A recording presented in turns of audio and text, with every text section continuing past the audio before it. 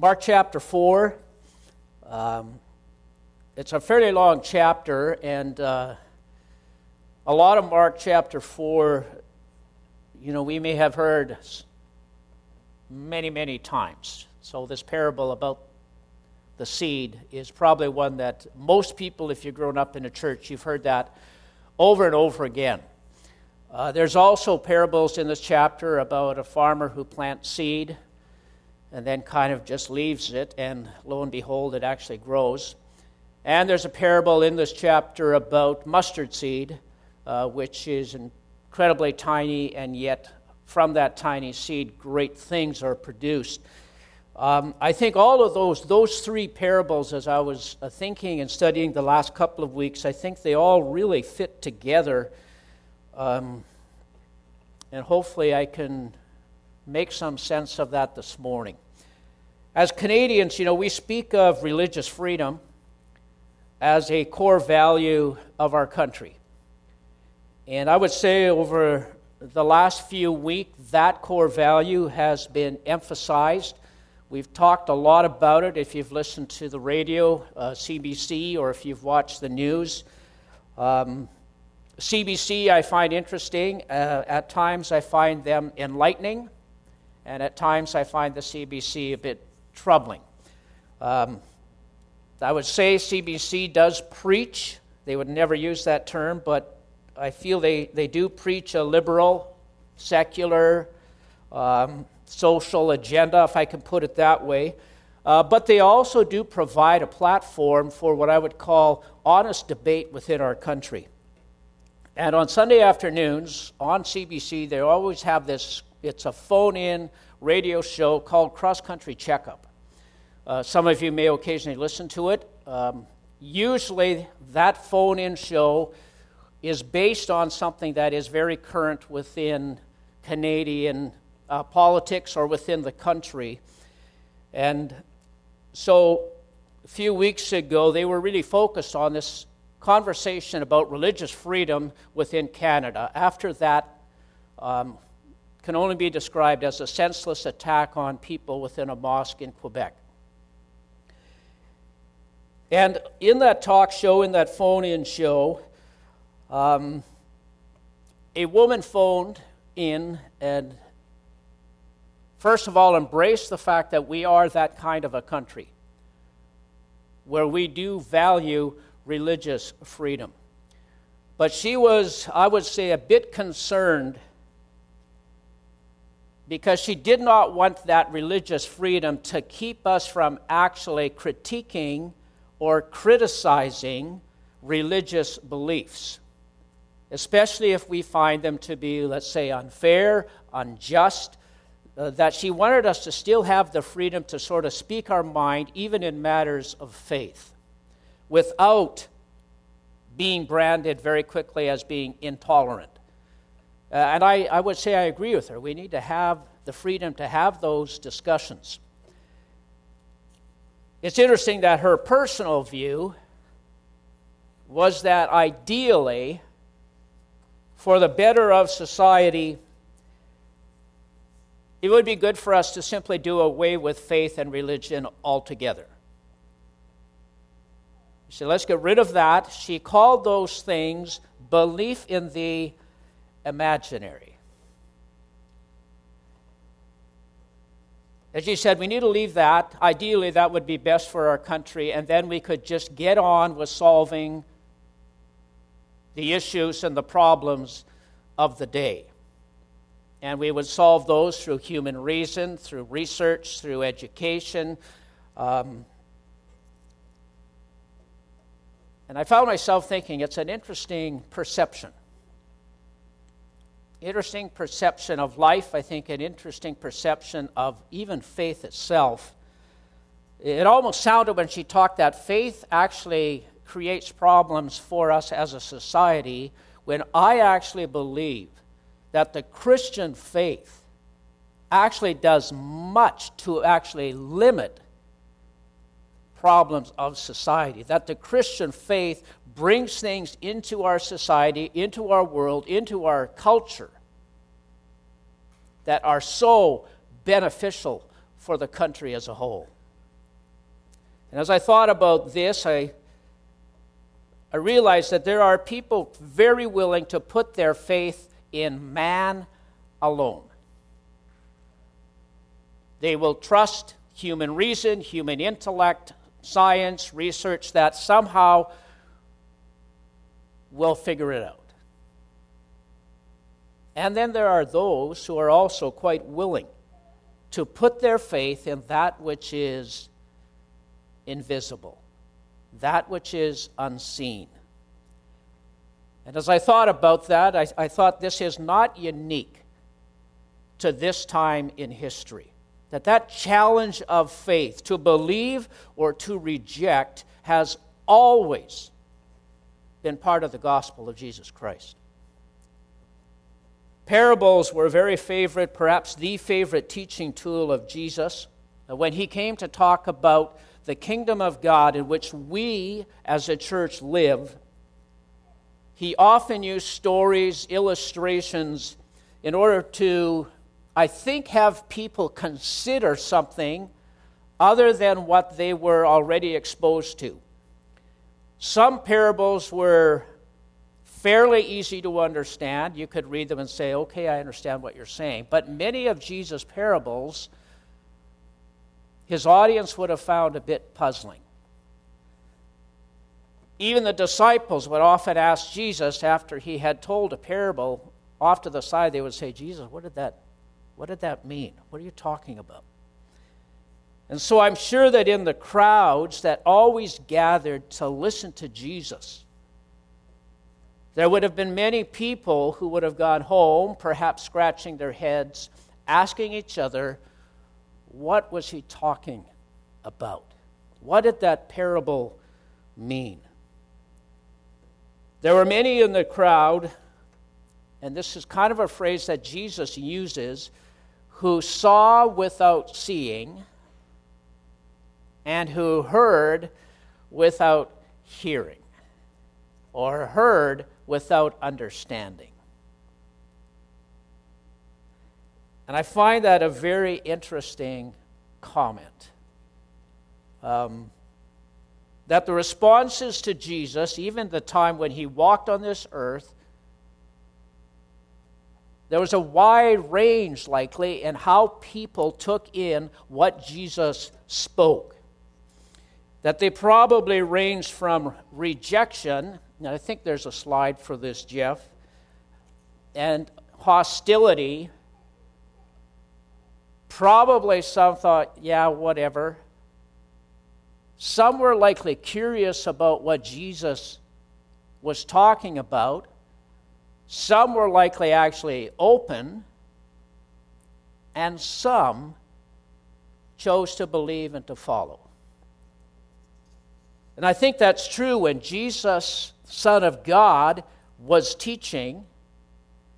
It was certainly true in the days of the early church when the apostles were preaching the message of the cross of Christ.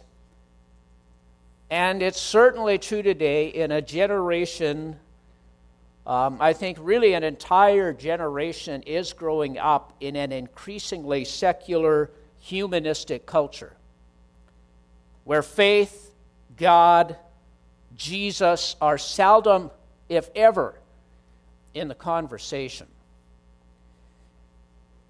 I'm going to play a little Alpha clip. This was, I think we played it this last Thursday. It's various people simply responding to the question of who do you think Jesus is?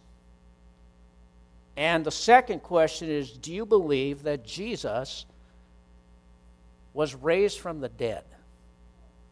I'm going to ask you to play that, Jeff, if it's there.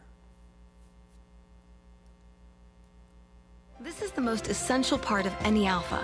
Okay, it allows everyone to share their own opinions on the ideas presented. Is that the only alpha clip there?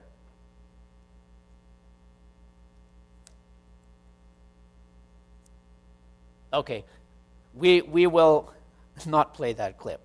But the conversation, we're simply asking people on the street. And it's very interesting that they go from complete rejection of Jesus as other than simply a man to those who believe Jesus was the Son of God, Savior of the world. And the question about, do you believe that Jesus rose from the dead, some who 100% embrace that as true, and others who call it absurd. And all the people that they talk to seem like reasonable people. And yet the response is so different. Paul encountered this. I think this comes from the 17th chapter of Acts. And although there's a lot that I'm going to read, there's a lot that I sort of took out. So you may want to read the whole thing on your own sometime. It was Paul walking through, I think it's the great city of Athens, and noticing to his, it bothered him, I'll put it that way, the number of shrines that he saw that were made to various gods, and that troubled him. But he did notice that in that town they had a statue, a shrine, on which was inscribed to an unknown God. And so he has this conversation. Paul, also had a debate with some of the Epicurean and Stoic philosophers. When he told them about Jesus and his resurrection, they said, "What's this babbler trying to say with these strange ideas he's picked up?" Others said, he seems to be preaching about some foreign gods. Then they took him to the high council of the city.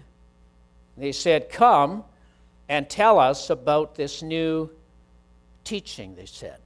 Now, I find that little story quite amazing. First of all, Paul has the ears of the most influential, highly intelligent people in that society. And they say, you need to come before, I assume it's the Council of Athens. Tell them what you've just told us. And I think it's interesting when I thought about that. Very often the religious leaders brought Jesus before government officials, hoping that government officials would punish him, put him in jail, stop him from talking. And here it's the philosophers of the day saying, how about if you come and simply share this news before the council? You are saying some rather strange things, and we want to know what it's all about. So Paul, standing before the council, addressed them as follows: "Men of Athens, I notice that you are very religious in every way. For as I was walking along, I saw your many shrines. And one of your altars had this inscription on it, 'To an unknown God.' This God, whom you worship without knowing." That's very interesting. The very fact that they have a shrine to an unknown God, Paul says, you know what, you may be already open to considering this God. "This God whom you worship without knowing is the one I'm telling you about. He is the God who made the world and everything in it. And since he is Lord of heaven and earth, he doesn't live in man-made temples, and human hands can't serve his needs, for he has no needs. He himself gives life and breath to everything, and he satisfies every need.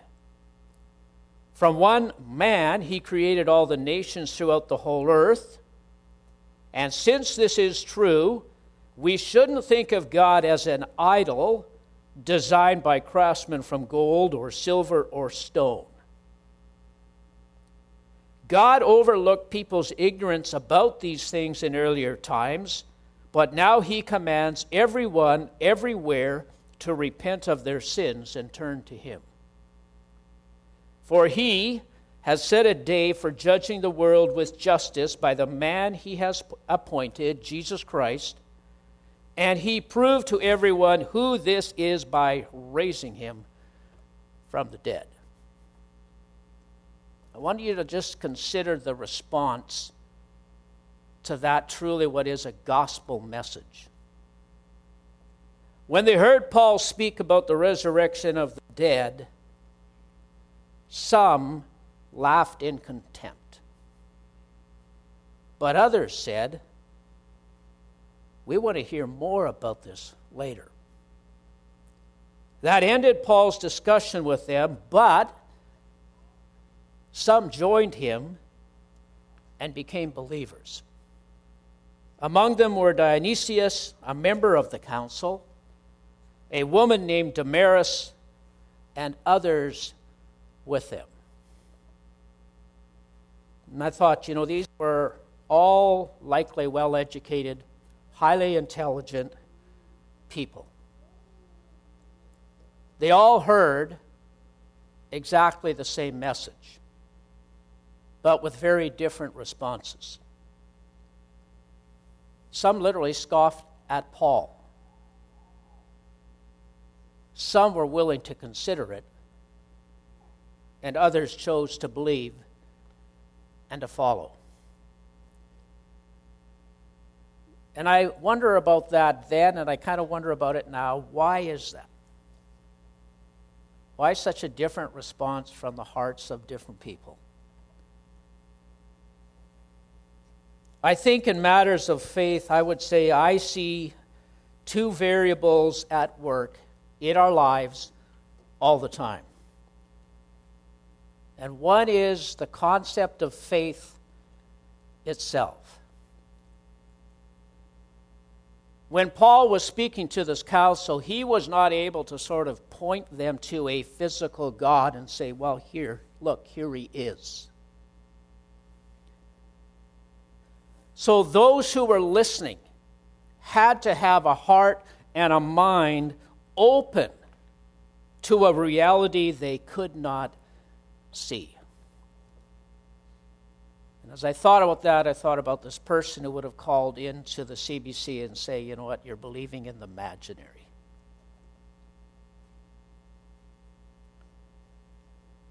The other variable, besides this openness to what I'm simply going to call faith, the other variable that is always at play, I believe, is our heart. And I think the two within us as Christian people are inseparable. That an openness to accept faith, things we cannot see, can actually move and inform our heart. And our heart can serve to move and inform and strengthen our faith. And these two variables, I think, even in our own lives, are never static. And so as we consider this parable, we cannot simply assume that we are the fertile soil that Jesus is talking about simply because we accepted the message and identify with the church. This parable is not written solely for those who are hearing the message for the first time. I think there's certainly application there that when people hear the message for the first time, you have that range of response to the gospel of Jesus Christ.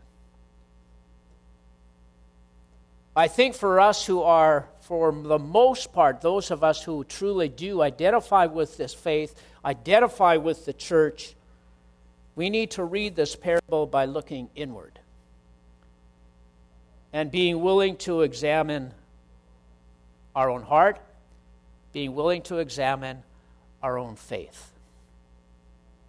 In this parable, the seed, the message, the good news, the story of Jesus Christ is the constant. It doesn't change.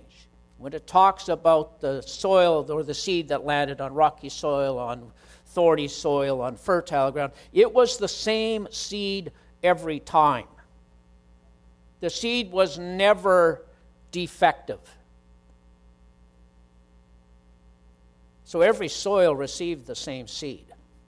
every person received the same message. The variable that is subject to change in this parable and in life is the condition of our own heart before God. And even the condition of our heart before God does not simply stay the same. My own heart has not and is not always a warm, fertile place. Other stuff can get in the way. And my faith has not always been strong. That weeds have at times had their way with my heart. And if they have a way with my heart, they have a way with my faith. Even fertile soil does not bear fruit without effort. I think sometimes about ground that is simply incredibly fertile in southern Manitoba, has lots of it. It can either produce fruit or it can produce weeds. Something's going to grow in it because it's fertile. Even fertile soil needs to be watered. It needs to be cultivated. It needs to be weeded. And so too our own hearts before God, my own heart before God, they need to be enriched by what I'll call a healthy mix of humility, of honesty before God, confession before God, thanksgiving, prayer, love for one another. Or spiritual life and spiritual vitality can quite literally be choked out of us. And I can become sidetracked by me, my interests, and this parable says the worries that come when we focus on stuff we can see or things we want to have. I think a little bit, quite often, about Creekside Church and the number of young families. I think life for young families is increasingly hectic.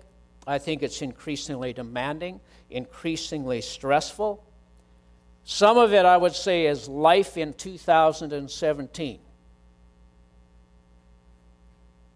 But some of it at times is about priorities. So I would say, as moms and dads with kids, it is a season of life where moms and dads need to be intentional about what's important in their home and what's important in their family.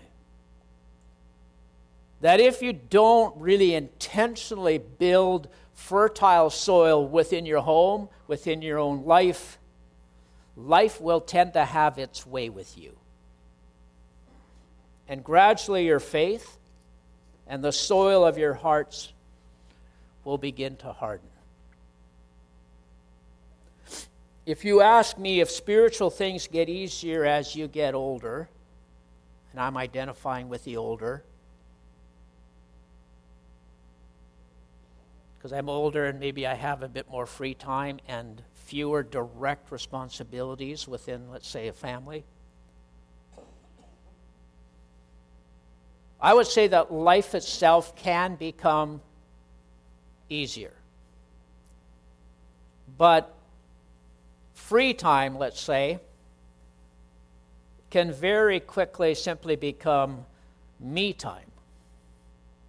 And I begin to wake up every morning more concerned about my comfort than I am about my character. And I believe as I read this parable about fertile soil, soil that bears fruit, that it is our character that bears evidence to whether God, through His Spirit, is changing my life. So I would say at the time of life where I am and Eva, it's a great time to simply surrender life to God. To pour time, to pour energy into things that last. To seek to pour it into people, pour it into serving and volunteering. Pour it into the church. And it's interesting when I say pour it into the church, it actually means pouring it into people, pouring it into serving and volunteering. This parable talks about what a soft heart and a deeply rooted faith look like.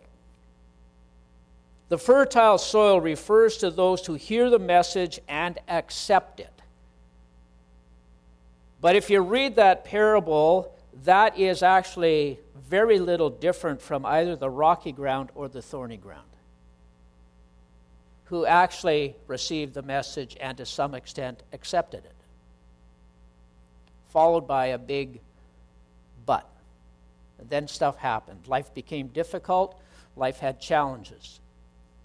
People said, okay, I'm out. Or people began to get so wrapped up in the things that this world can provide that weeds choked the life out of their spiritual life, and they became more concerned with those things that they can see and acquire than they are to serving Almighty God. So both the rocky and thorny soil heard and even accepted. What differentiates the fertile soil from the other two is that it produces fruit. Something happens in the life of a Christian who is willing to put time and effort into cultivating the soil of their heart. And I ask myself, is my own life still in the process of being transformed for the good of others and for the glory of God? Do I still embrace the cross, the resurrection, and the truth of eternity? I say to God, help me cultivate the soil of my own heart. This parable, later on in chapter 4, and I'm only going to speak for a few minutes on these two, is followed by two what I call very encouraging parables. And I think the fact that they follow this one about the seed and the soil is so appropriate. I believe that if we seek to be people, if we seek to be a church with a soft heart towards God, with a soft heart toward others, God will take care of everything else. God will literally take care of everything else.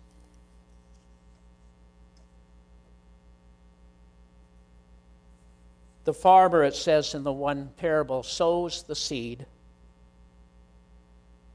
And I think it depends what version. It's kind of like he sows the seed and then goes away and does other things. My guess is he may also care for it. But the message of that parable, that it is God that actually breathes life into that seed. And in the mustard seed, even from a tiny seed, God will mysteriously produce something amazing in the lives of people willing to follow him, and God will build something amazing within his church. To me, it's the assurance of those two short parables. It's like God saying, Doug, give time, thought, and effort to cultivating your heart towards God, cultivating your faith. And God's saying, I will produce amazing things in your life and in the life of the church.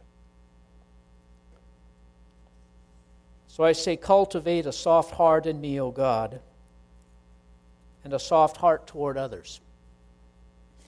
Cultivate in me, God, a faith with deep roots. A faith that embraces trials as opportunities to build endurance and perseverance. Cultivate in me, God, a desire to honor you, to praise you, to give thanks to you, for you are great and you are worthy to be praised. If we're willing to do that, God will superintend the growth. In a conversation that Paul had, I forget what church it was, where there were people who were eager to follow after certain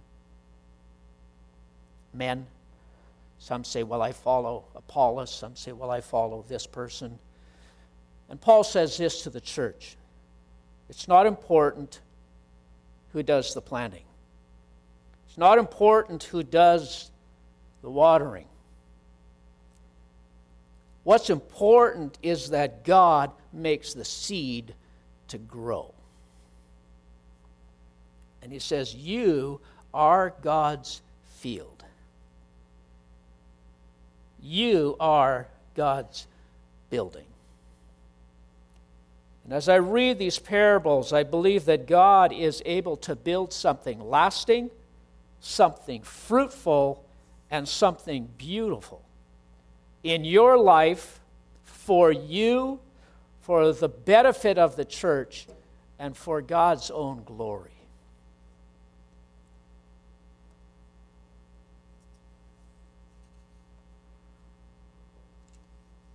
I still think that this parable calls us to share the gospel.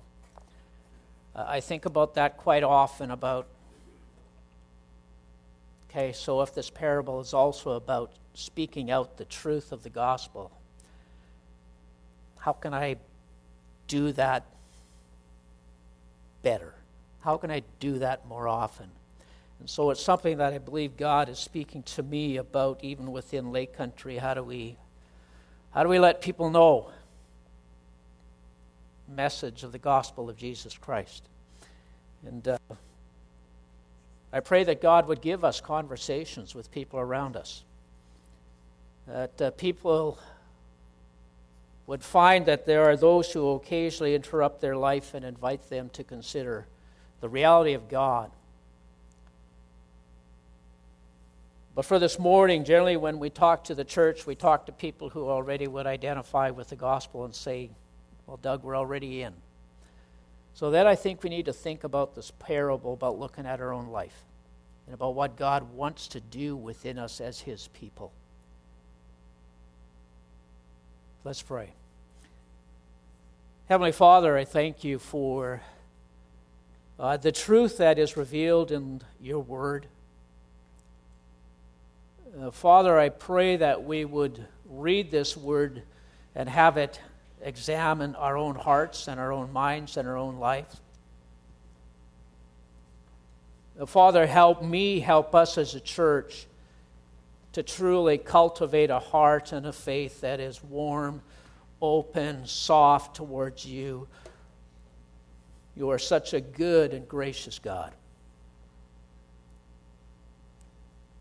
So, Father, build in us as your church here in Creekside people who would develop deep roots, people whose faith would be unwavering.